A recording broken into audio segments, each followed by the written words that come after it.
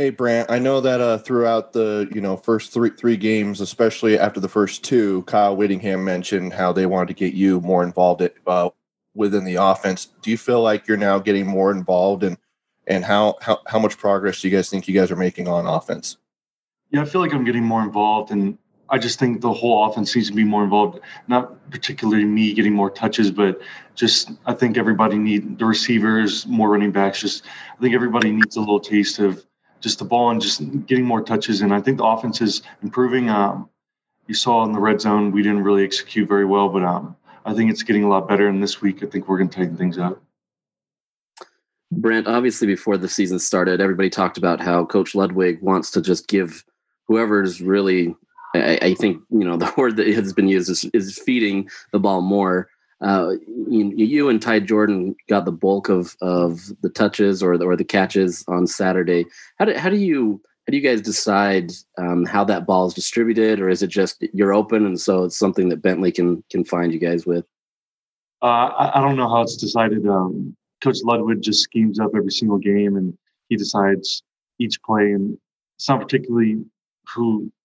I don't really know how it works, but he just designs the plays and he just gives the ball to the guys. I'm following up on that real quick, but is there, what's it like to get more guys involved? Not obviously you want to get the ball as much as you can, but what does that do for you guys when you're able to get more guys involved? It spreads out the offense, and they can't really key on one or two guys. They have to key on the whole offense, and I think that really helps because they want to key on one player, and that means leaves one-on-one matchups for everybody else. Hey, Brant, good morning. Good morning. You mentioned some of the red zone stuff. Kyle on Saturday night sounded pretty frustrated with how some of the red zone execution played out. What were you seeing on some of those red zone plays in the first quarter that, ended up in field goals, but they probably should have wound up in touchdowns? You can't really look back on it, but just going through multiple plays, a lot of blown coverages, and I think everyone really knows what happened, so there's really not much going into it. You guys are now moving on to play the Buffs. So, I mean, what do you see from their defense? They have a pretty good linebacker, but what do you see from their overall defense? Yeah, they're a pretty solid team. They're undefeated, so I think it's going to be a good game, tough matchup, but I think we're ready to go to work.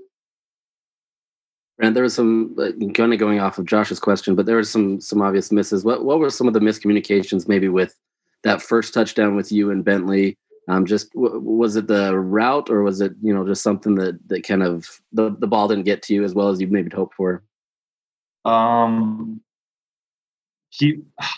don't think it was the route. I think he was just on his back foot, and I think if you ask any quarterback throwing off his back foot, it's kind of a hard throw. So I don't really blame Jake for it, and can't really look back on it, so there's no point in dwelling on it.